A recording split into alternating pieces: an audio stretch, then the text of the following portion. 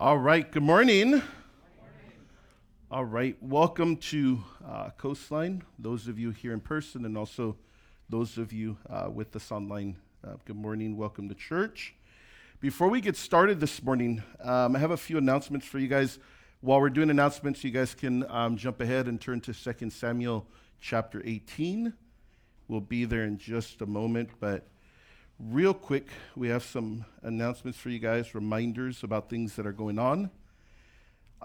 First announcement that I want to share with you guys very quickly is this Wednesday evening. So if you've been with us, you guys know on Wednesday evenings we have something that we call our Know and Grow groups. Basically, they're discipleship classes and groups that happen here on site. And so I want to remind you guys that we're starting up a new little mini 3-week session this Wednesday evening.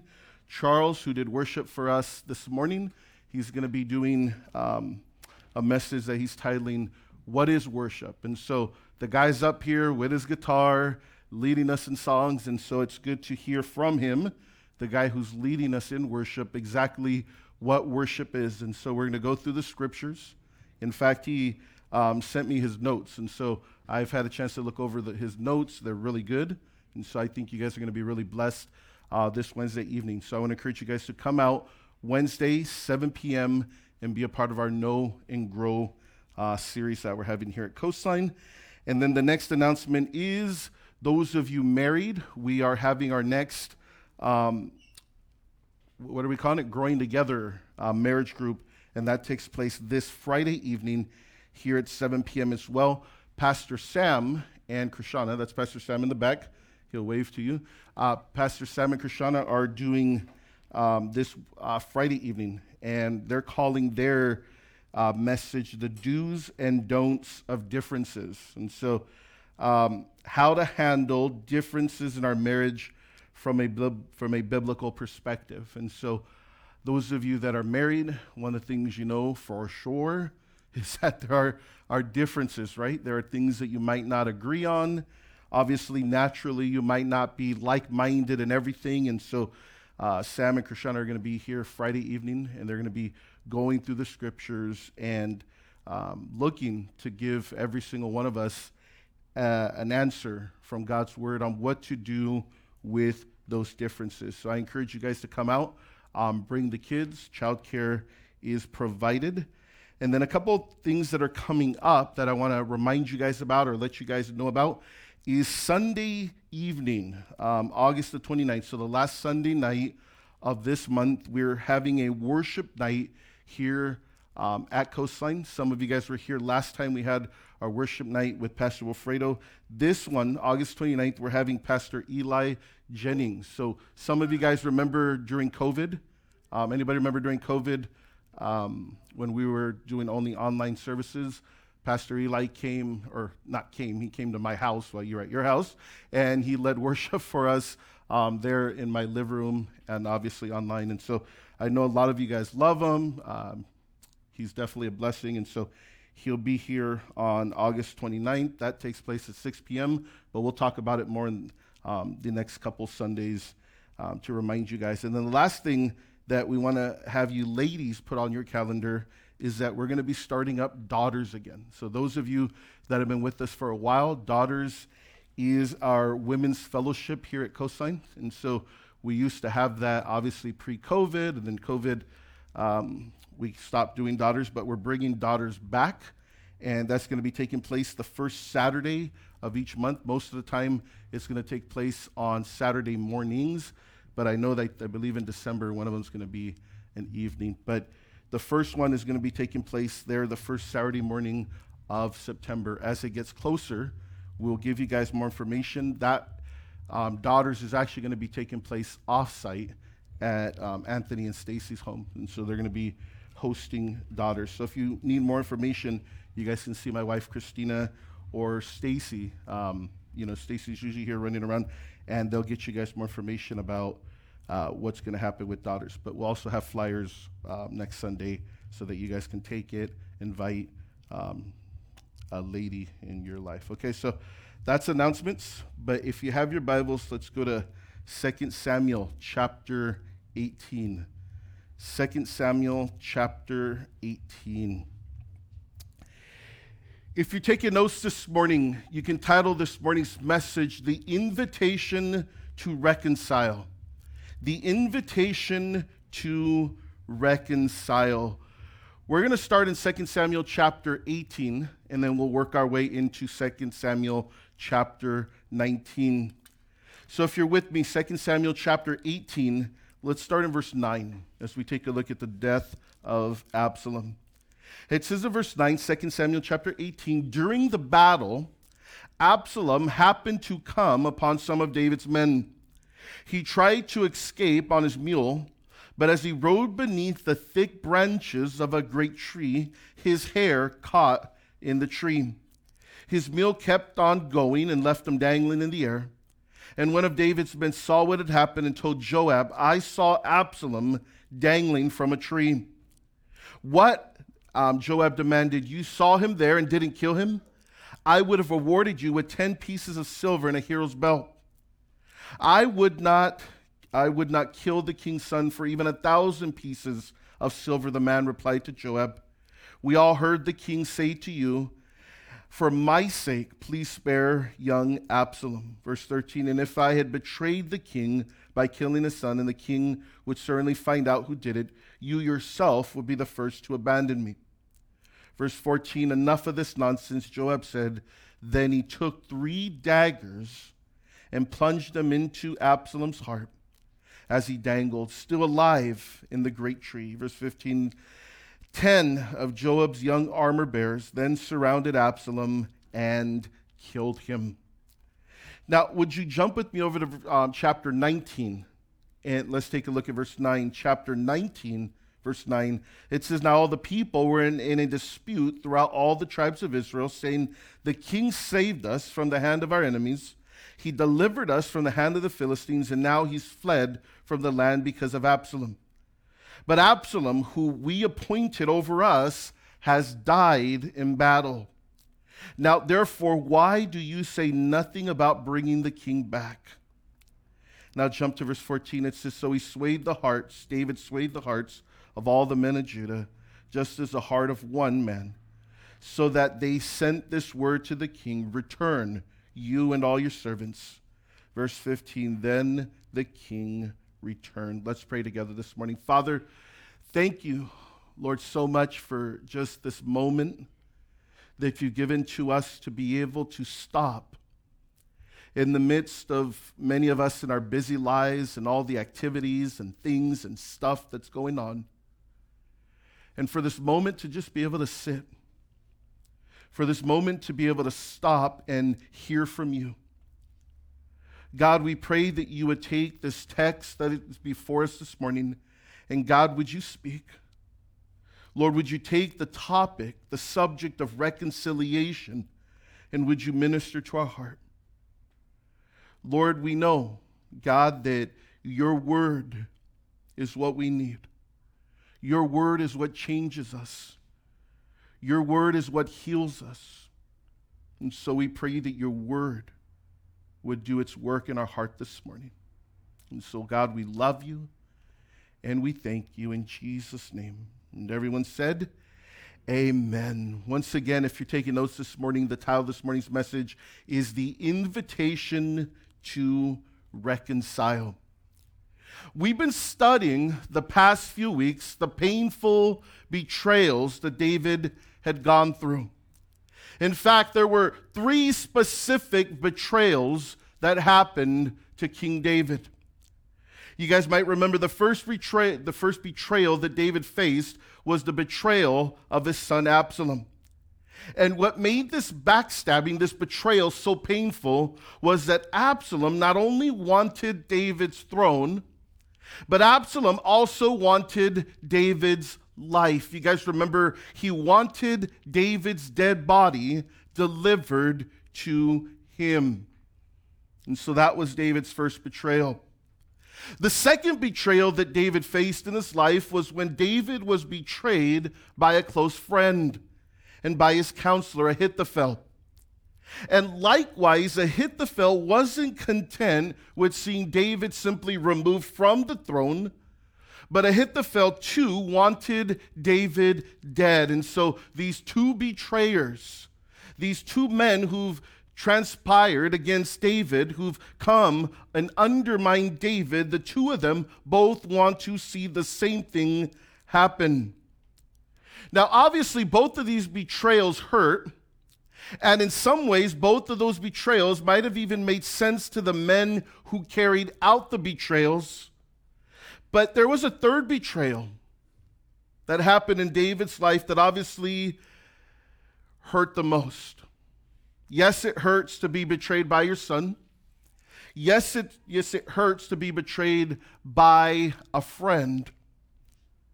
But this third betrayal, it made absolutely no sense. And it was the betrayal that David experienced at the hands of the nation of Israel. To say it simply, it really hurt David to have the people of Israel turn their back on their king. While all the betrayals were unfair, no doubt this third one was the most confusing, and it was the most unexpected. You see, David had a long history of sacrifice when it came to his relationship with the nation of Israel.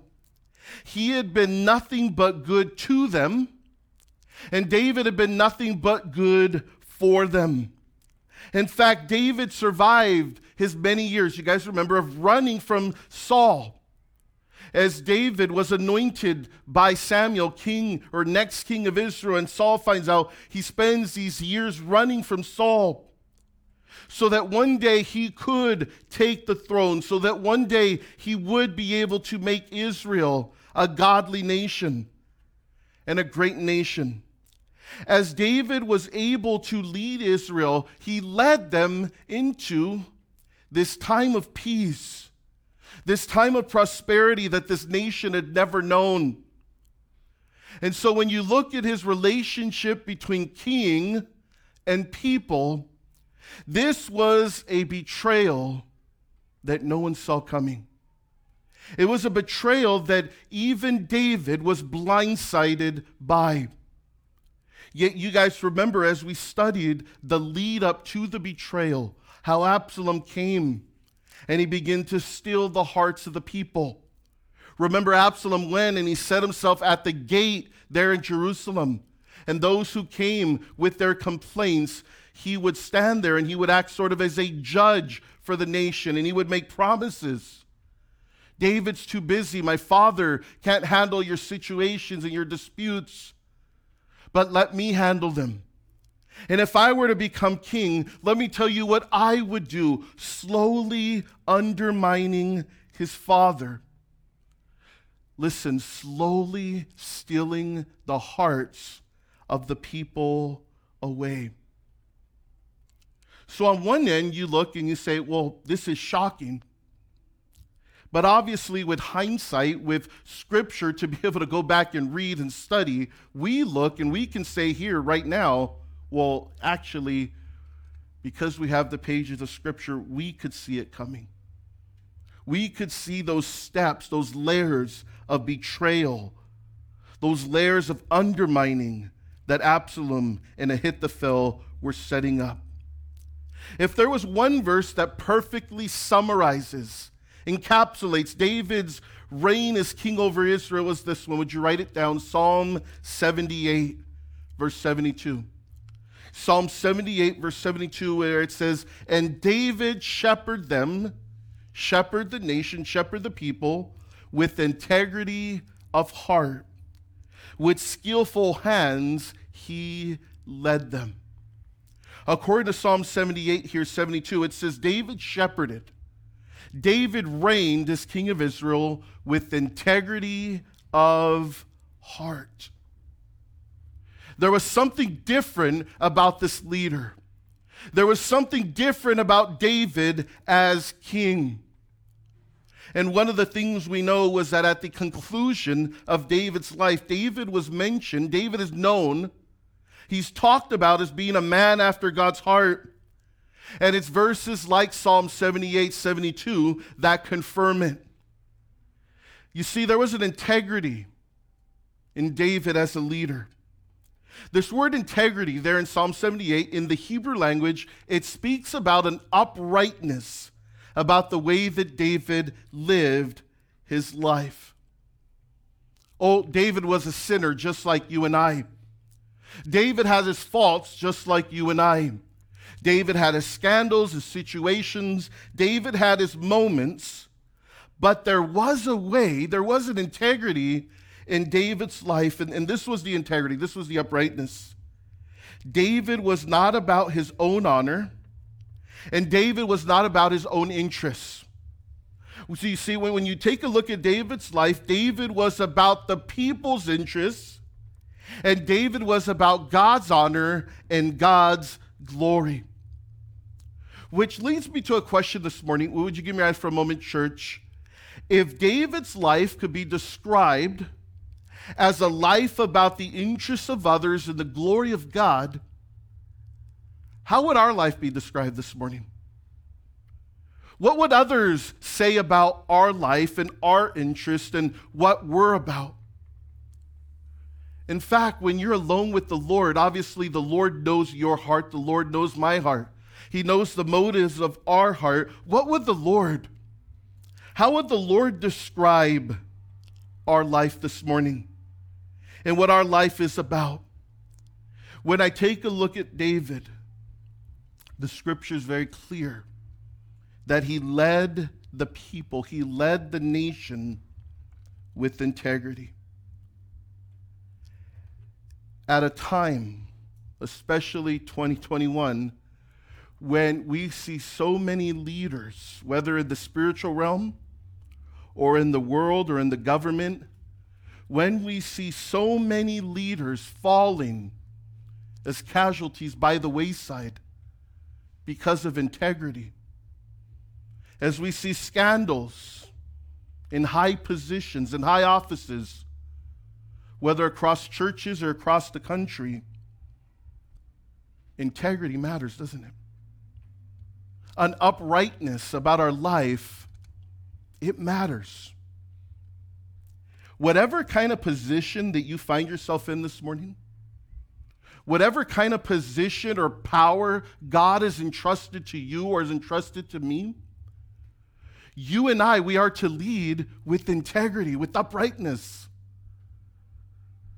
You see, my prayer is that there would be whatever position, whatever capacity God has given to us, that it would not end. Whenever the term ends, whenever the reign ends, whenever the position ceases, whatever it is that God has entrusted to you, entrusted to me, I pray that it would end without scandal. I pray that it would end with words like this. And David reigned with integrity. And so if you're a husband, if you're a wife, if you're a dad, if you're a boss, if you're a shift leader, if you're a coach, whatever it is, that your reign, that your leadership would be marked by integrity. Now, when you're a great leader, when you're a great shepherd, it's very shocking when that group decides to turn its back on you. Obviously, a big part of this betrayal had to do with the lies we talked about earlier that Absalom filled the hearts and the mind of Israel with. But if we're being honest this morning, it's still shocking. It's still shocking that a man with that type of integrity, with that type of leadership, with that type of heart for people, specifically in the role that he was in, that type of man with that type of anointing, that people would turn their back on him. But that's exactly what happened there in Israel. Now, we get into chapter 18 here. Absalom's now on the throne. The people have now made their choice. We want Absalom. David's on the run. He's out of Jerusalem. He's off the throne. But something interesting happens. As Absalom is out riding one day on a mule in the midst of battle, we're told here in 2 Samuel chapter 18 that Absalom dies. As this battle's taking place, one of the things that David made very clear, it was that, hey, battle's happening. Absalom, even though it's his own son, David pretty much is saying Absalom's a pretty bad man, but I'm going to go back and we're going to go to battle. I'm going to get my throne back. But in the midst of this battle, in the midst of this fighting, do not kill my son. Do not take his life. If you have the opportunity to take him out, do not take it. And so this day, they're in the midst of battle. Absalom is on the mule. He goes to this part there in wherever they were, where there's these branches, and the branches are hanging. One of the things we know is that Absalom had really long hair in that culture. And as he's going beneath the branches or riding under the branches or under the trees, his hair gets caught in some of the branches. As his hair gets caught in some of the branches, the mule that he's riding takes off, leaving, some of your Bibles might say, leaving Absalom hanging between heaven and earth, some of the translations say. And so as he's there caught in the tree, hanging, some of these guys from David's team sees, and man, we got him. The man that we're pursuing, he's here. But David told us not to kill him. David told us not to lay a finger on him, but David said to capture him. So they go and report back to Joab. Some of you guys remember Joab. Joab was the commander of the army of Israel. So they go back to their commander and they say, hey, Absalom's hanging by the hair from a tree. What do we do? Joab says, well, you guys didn't kill him? If you would have killed him, I would have gave you a hero's belt and I would have gave you gold and silver. You guys would have been just rewarded. And these men of David, they look at Joab and said, wait, Joab, if we would have touched the king's son, we know what would have happened.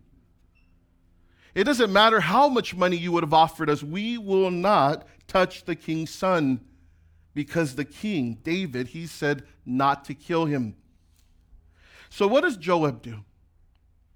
Joab goes and he takes 3 daggers, we're told, and he finds where Absalom is hanging from the tree. And he goes and he takes the 3 daggers and he stabs them right, all 3, into Absalom's heart. And to finish the job, we're told there at the end of verse 15, there in chapter 18, that he was barely alive. He's hanging from the tree, 3 daggers to the heart, and 10 of Joab's young armor bearers, 10 of his sidekicks, his young men, they surround Absalom, and they finish the job. They kill him. Now, why am I sharing this story with you guys this morning? Because it's part of getting David back to the throne. It's part of the reconciliation process. I know it's not the most exciting. I know it's not like, wow, this is beautiful. We're talking about death. We're talking about disaster. And yet here in chapter 18, we have the man who placed himself on the throne, the man who the people placed on the throne. We have him killed. Which leads to chapter 19 now. So the temp king is dead. The temporary king, the self-exalted king, he's dead. The people's choice is king, he's dead. What does the nation do? You see, this nation who had ousted David as its leader now has themselves a dead leader. What does the nation do? Jump with me over to chapter 19. Take a look at verse 9. It says in verse 9, now all the people were in a dispute throughout all the tribes of Israel. And so we see very clearly now this nation with no king, with no man on the throne, they're at dispute with one another. The people could not agree with each other on what the nation is to do going forward. In fact, there in verse 9, if you have your pen, pencil, I want you guys to underline or circle this word. There was a dispute. There was a dispute. This word dispute in the Hebrew, in the original language, it means to act as judge. It means to minister judgment. So everyone was throwing around their 2 cents as if they were the judge. They were all in dispute. People going back and forth. People saying, hey, if I'm in charge, if I was in charge, if I had the power, this is what I think we should do. Everyone acting as judge. They're going around and they're disputing with one another, all between all the tribes, disputing with one another. And I'm sure the opinions, they varied amongst the tribes, amongst the people. Some probably called for a new king. All right, David's gone, Absalom's dead. It's time for something new. It's time for a new king. Some probably maybe thought, man, we need a new vision as a nation. Before we appoint someone, we got some stuff we need to figure out. There's some direction that we need to resolve about vision. Some probably decided, you know what, we need to distance ourselves from the David-Absalom reign.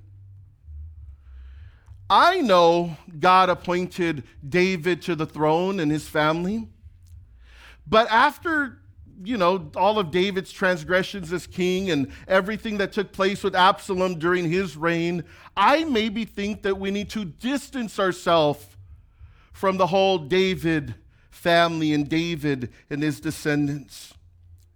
So everyone wanted to play judge. So everyone disputed with one another. But the only judge that mattered was God. And it was God's desire to bring reconciliation between David and Israel. He wanted to restore the relationship between king and nation. This text shows that there's no relationship. Give me out for a moment, church. There's no relationship. No matter how fractured it may become, that God cannot heal and restore. You see, for us this morning here in our text, what we have before us is this picture of reconciliation. We have this picture of something that seemed so far damaged, so far gone, that at first look, at first glance, at first read, we would look and we would say, can't be fixed. Impossible to bring healing. And yet what plays out before us in the pages of Scripture is a fractured relationship, and God comes and God heals. God comes and God restores. We've all seen from a distance, and possibly maybe even some of us have experienced up close, a relationship that looks fractured, a relationship that looks dysfunctional, a relationship that appears to be unhealthy or even toxic. That if we're being honest this morning, we've said in our hearts, there's no way that those two will ever be the same again. How many of us have ever said that before? We've said that about relationships, haven't we? Whether they were personal relationships we've been in or relationships we've watched from a distance, we ourselves have been guilty of saying there's no way. There's no possibility. Reconciliation could never take place there. We've said it about marriages. In fact, maybe even some of us here this morning, we've been in that type of marriage. And we've turned around, walked away because we said there's no possible way for restoration in this situation. Maybe it's a family relationship where the family dynamics have just gotten out of control, where maybe there has been that David-Absalom betrayal that's happened under the same roof. And some of us have been a part of and looked and seen and said, man, there's no way that family could ever be reconciled. And so most of us, all of us, we've been guilty of saying these words, there's no possible way. Let me say this morning. Give me your eyes for a moment, church. We need to make sure that we are careful to never limit God when it comes to reconciliation. That we are never to place these limitations on how powerful, or if God is strong enough or powerful enough to bring two parties back together. There are many instances in Scripture, in God's Word, where reconciliation seemed impossible. One of my favorite stories is the story of the Apostle Paul and John Mark. How many of you guys know the story, right? We've read this story before, right? John Mark was a helper, an assistant on Paul and Barnabas' first missionary journey there in Acts chapter 13. However, John Mark didn't last the whole trip. While they were out on this mission trip, for whatever reason, John Mark decides, I don't want to be a part of the mission trip anymore. And so we're told with strong language that John Mark deserted the team. He jumped ship off the mission trip. He left the work that he was in the midst of. You see, the Bible doesn't shy away from using the word deserted. And if we're being honest, if you go back there into Acts chapter 13, they were part of what at the time might have felt like a fruitless mission. And there might have been a part of John Mark that had become discouraged. There might have been a part of John Mark that said, man, I don't see any fruit happening out there. But whatever reason, I mean, those are all just speculation. Whatever the reason was, he decided to return to the comforts of home. And Paul was very strong in how he felt about it. You see, later on, Paul and Barnabas were going to go on another missionary journey. They wanted to go back to the cities that they had previously been in, and they wanted to see how everyone was doing. Acts chapter 15. And Barnabas agreed. He said, Paul, that's a great idea. Let's go. Let's return. Let's find out how the people are doing from our first missionary journey. But Barnabas had one thing. He said to Paul, he says, I'll go.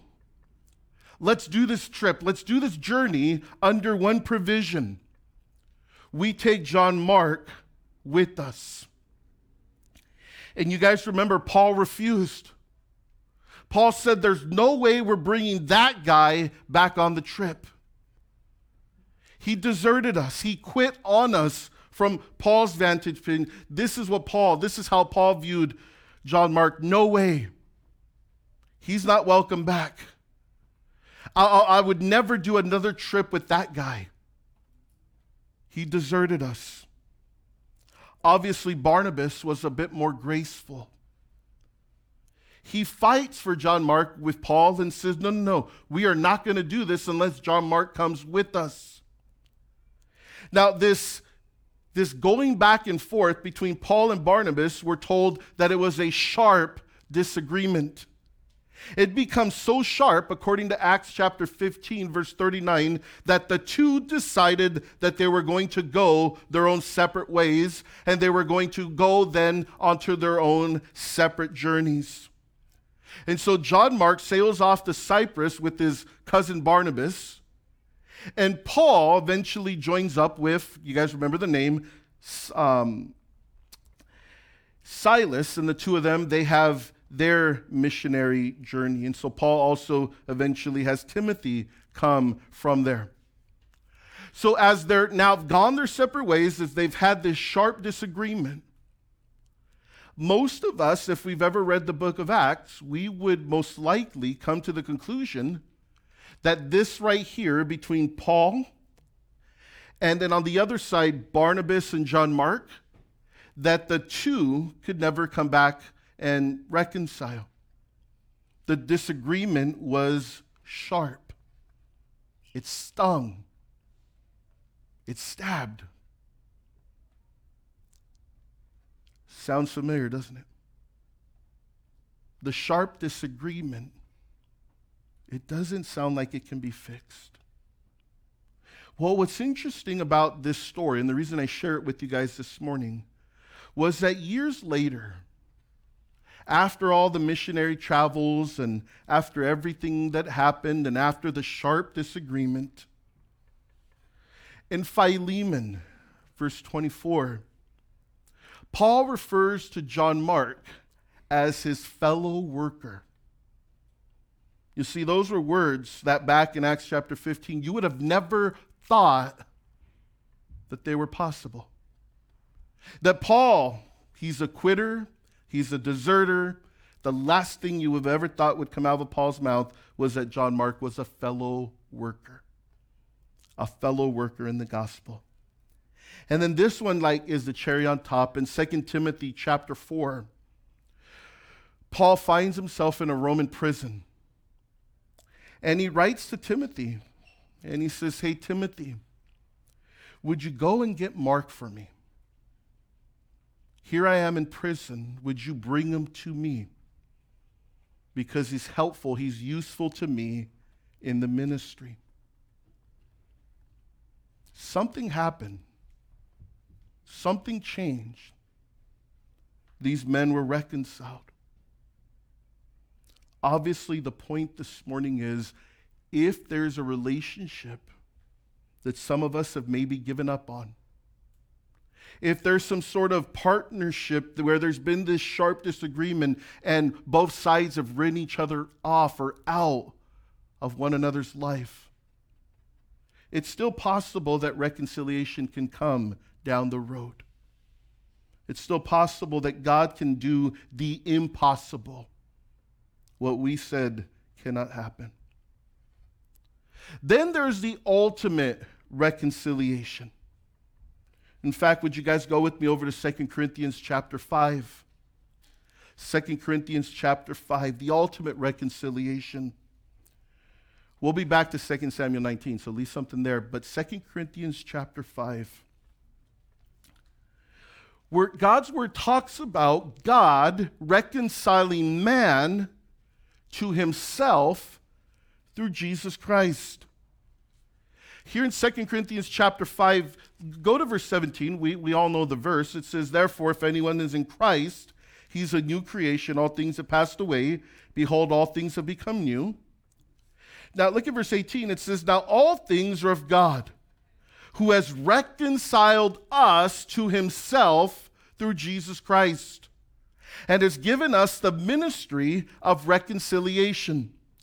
That is, that God was in Christ reconciling the world to himself, not imputing their trespasses to them, and has committed to us the word of reconciliation.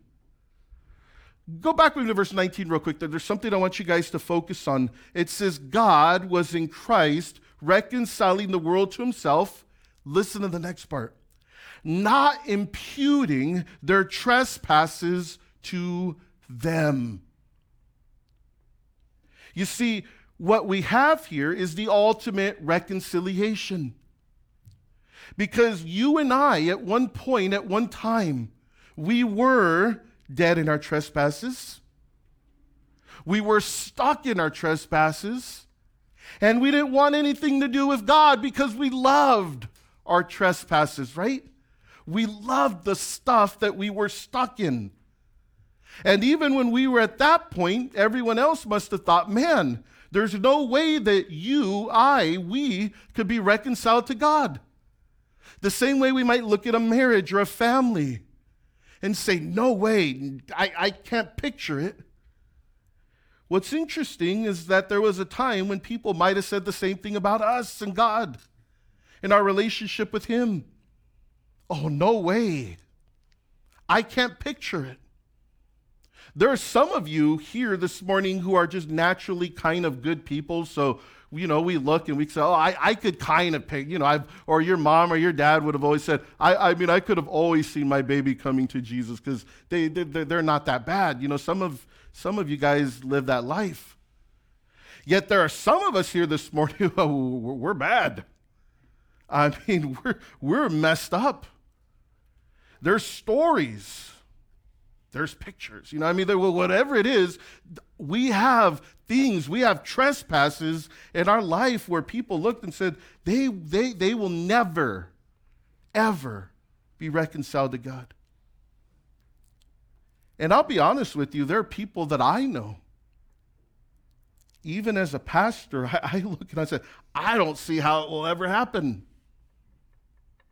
And yet somehow they show up, they give their heart to the Lord, and you look and you're like, man, God is powerful, God is strong. I would have never pictured them following God. You see, that's reconciliation. When we were stuck, when he did not impute our trespasses to us, but yet he wanted to be reconciled with us through Jesus, through what Christ did on the cross. And that's how you get a verse 17, someone becoming new in Christ, a new creation. That's how you get the old things passing away and all behold, all things becoming new, through reconciliation. Through reconciliation. Now, there's one more thing I want to say about reconciliation. Go with me to the end of verse 19 here. 2 Corinthians 5, go to the end of verse 19. It says, he has committed to us the word of reconciliation. Verse 20, now then, we are ambassadors for Christ, as though God were pleading through us. We implore you on Christ's behalf, be reconciled to God. Give me your eyes for a moment, church. Did you know that reconciliation is a ministry? In other translations, it says he's committed to us the word of reconciliation, or in some translations, it says he's given to us the ministry of reconciliation. What does this mean? It means that the same way that we've been reconciled to God, in the same way that people around us once thought that it was impossible that we could ever be in a relationship with Jesus, he's also committed to us and said, hey, I'm going to give you a ministry. Oh, and it's not going to be an official ministry at church where you get your name on the website and you get a fancy little title, or you get a little business card you can put out of your back pocket, like, hey, Ransford Show, part of the ministry of reconciliation. I mean, you might not ever get a plaque or acknowledged. You know, Anthony might never design a slide for you. You know, we got the reconciliation ministry going on over here on the TV. Anybody want to join? And it's not necessarily an official ministry. But let me say this. Give me your eyes for a minute, church. It's a ministry for every single one of us. If you've been reconciled to God, then you are called to the ministry of reconciliation. What is this ministry? It's our everyday life. It's our place in our family. It's our place with our crazy siblings, with that weirdo uncle, and that neighbor that always takes the parking. It's that person. It's this unofficial ministry, but official because you're called to it. Where every day as you live, the same way, somehow, whatever it was that you was used in your life for you to be reconciled with God, he says, go, verse 20, and speak on Christ's behalf as his ambassador and call people to be reconciled to him too. So crazy uncle, crazy sibling, annoying neighbor, whoever they are, call them to be reconciled to God. I know it sounds impossible. I know it sounds like, and you've even pictured this, it's impossible, never going to happen. Last person I could ever picture coming to know Christ. He says, would you take your ministry? Would you take the word that's been committed to you? And would you call people to be reconciled to God? Let's go back to 2 Samuel chapter 19 and finish up this morning. Let's go back to our text this morning and see the reconciliation between David and Israel and the restoration of David back to his throne. 2 Samuel chapter 19. This is my question this morning. What does it take for a fractured relationship to be restored? What does it take? Whether it's man and God, whether it's your neighbor and God, whether it's a king and a nation, or whether it's two partners on a mission trip, what does it take for a fractured relationship to be restored? Look at verse 9 again. 2 Samuel chapter 19, verse 9. It says, "Now all the people were in a dispute throughout all the tribes of Israel, saying, 'The king saved us from the hand of our enemies. He delivered us from the hand of the Philistines. And now he has fled from that land because of Absalom.'" Verse 10, "But Absalom, whom we appointed over us, has died in battle. Now therefore, why do you say nothing about bringing the king back?" You see, sometimes it takes disaster. Sometimes it takes defeat to get people to finally have a healthy perspective. Here in verse 9, the tribes of Israel are trying to figure out, why do we hate David so much? Absalom's dead. Our nation has no direction as far as leadership. Why do we hate David so much? Why wouldn't, now that Absalom is done with the rebellion, why wouldn't we just give David back his throne? You see, what's happening here is the people are starting to finally see things from a healthy perspective. Notice in verse 9, they start to remember things about David, the things that Absalom had clouded during the undermining phase. People are starting to remember with healthy perspective why David was such a great leader. Notice in verse 9, the people said, "The king saved us from the hand of our enemies." So David was a constant leader, leading from the front. Why do we hate him so much? And then it says there in verse 9, "He delivered us from the hand of the Philistines," even as a young man with 5 stones in his hand and a giant in front of him. Remember when he stepped to the front? Why do we hate him so much? And then notice in verse 9, it says, "He has fled from the land because of Absalom." In other words, David did nothing wrong. It was because of Absalom. It was as if in verse 9, you're watching these people whose view has been tainted for so long now, all of a sudden have the blinders come off, and they're looking and they're like, why do we hate David so much? David should be the next king. Sometimes humbling ourselves and not believing the lies of the enemy and remembering the past through proper perspective can lead to reconciliation. Now, there's 2 things that the people could have done with this newfound perspective. Number 1, the people could have pridefully continue to reject that perspective. And they could have decided pridefully to move forward without David as their king. Even though their perspective is now changing, they could have still been stuck in their pride and said, we're wrong, but we don't want to admit we're wrong, so let's head towards a new season. Let's move forward without David as their king. Yes, these things are true about David, but so much has happened for it to be fixed. It's a terrible mess. Let's move forward and find a new king. Let's make the best of this. Let me say this morning. If you haven't been listening, at least listen right now. How many marriages could have been saved if people would have just humbled themselves instead of deciding to move forward? If in humility people would just say, I'm sorry. If people would humble themselves and lay down their pride and say, hey, I'm wrong. I've been seeing this wrong. I need to remember things from a healthy perspective, and the enemy's tainted it. I'm not going to move forward.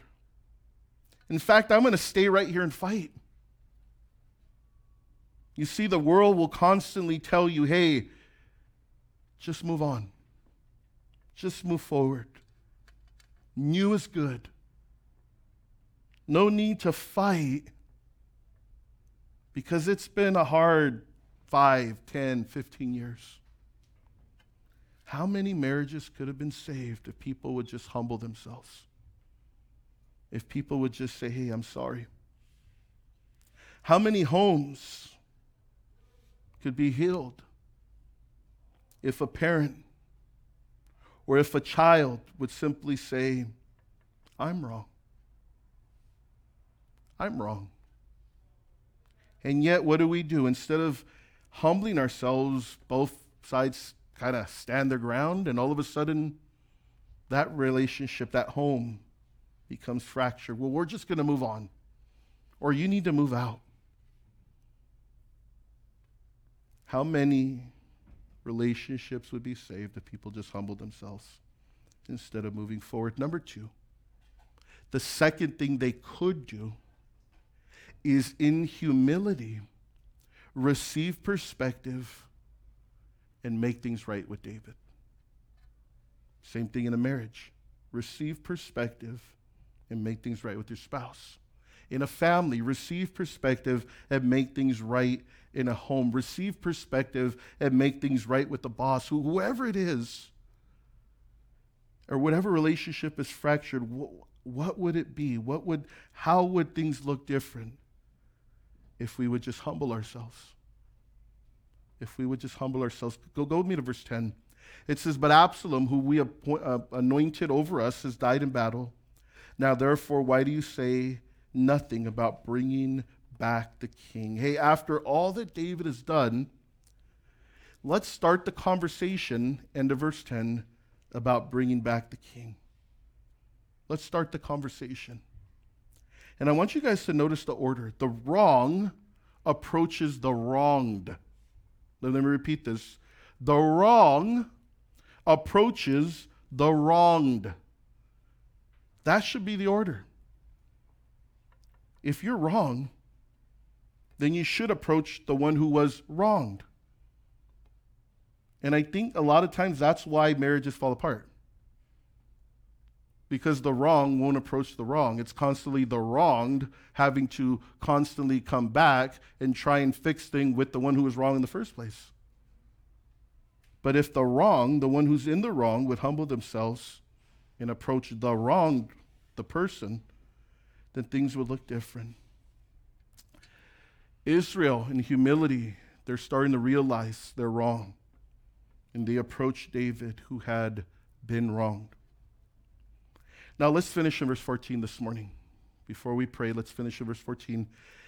So David, in verses 11 through 13, he has a chance to say a few things that were on his heart. In verse 11, he addresses the elders of Judah who were hesitant to reconcile with them. In verse 13, he appoints a new commander of the armies of Israel. Remember, we talked about Joab, the previous one, disobeyed David's command not to murder Absalom. Anyways, Joab was a horrible leader. In verse 14, it says, so he, after David talks, he swayed the hearts of all the men of Judah, just as the heart of one man, so that they sent this word to the king, return, you and all your servants, return. Verse 15, then the king returned. Last thing, if you have your pen, pencils, highlighters, there in verse 14, there's 2 things I want you to underline. In verse 14, I want you to underline, circle, highlight the word return. And then in verse 15, would you underline where it says the king returned? And you guys can close your Bibles. We're done this morning. Let me say this in closing. Please do not miss how beautiful this verse is. Because this is what reconciliation and this is what restoration looks like. This is what the reconciliation or the restoration of a king to his throne looks like. And this is what the reconciliation of a king to his people looks like. Twice, I had you guys underline or highlight the word return. The word came from the people, from the nation, to the King. Return. Return to the throne. Return to your place. Return to where you're supposed to be, you and all your servants, you and all your household. Return. Verse 15, then the King returned. The invitation to reconcile was given. Return. And the King accepted. I believe that there are two invitations to reconcile that God is presenting to us this morning. The first is maybe God has been stirring in your heart about a relationship in your life that needs reconciliation. And this morning, don't miss the call to reconcile. There's an invitation through the text this morning that's been laid out before you. And some of us maybe need to return to your place in that marriage. Some of us need to return to that place in your family. Some of us need to return to that place in that friendship. The invitation to reconcile has gone out. And I pray that you would accept. I pray that you'd be reconciled. And then before we pray, the second invitation that's been sent out this morning is maybe the relationship most in need of reconciliation is your relationship with God. Maybe you're here this morning and the words that you needed to hear was return. Return to Him. Return to a right relationship with Him. Return to walking daily with your God. My prayer is that every single one of us would heed the call, that we'd heed the invitation to return. Father, thank you for this morning. Lord, thank you for this moment, this time that we've had to come and sit and to study your word. And Lord, we thank you for this word this morning, reconciliation. This word this morning, return. Lord, I believe it's a word for every single one of us. No matter who we are, no matter what season of life we're in, the word return will always mean something. God, for some of us this morning, return might be that we are called to return to a specific relationship that's in need of reconciliation.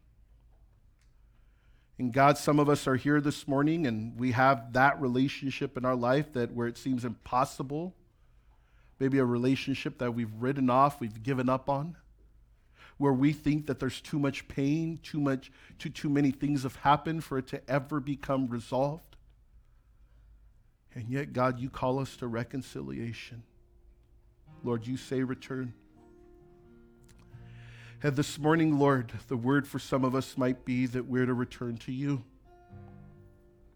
That we're to return to our first love. That we're to return to the things that we were once passionate about for your kingdom. That we are to take our eyes off this world, off the things going on. That we're to get off of social media, lay off the news, Lord. There's so many things that distract us from just a relationship with you. There's so many things that consume us out, that just overtake our heart, that flood our minds. And there's limited space for you. Lord, I pray for anyone here this morning,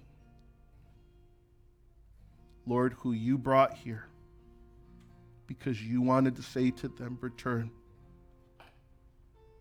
I pray right now that they would return. That even there in their seats, that they would say, God, I need to get right with you. Lord, I've taken my eyes off you. I pray this morning that no matter the situation or the circumstance, each of us would accept that invitation to reconciliation. So, Lord, we love you. We thank you for this morning. In Jesus' name. And everyone said, amen. Let's do something different this morning.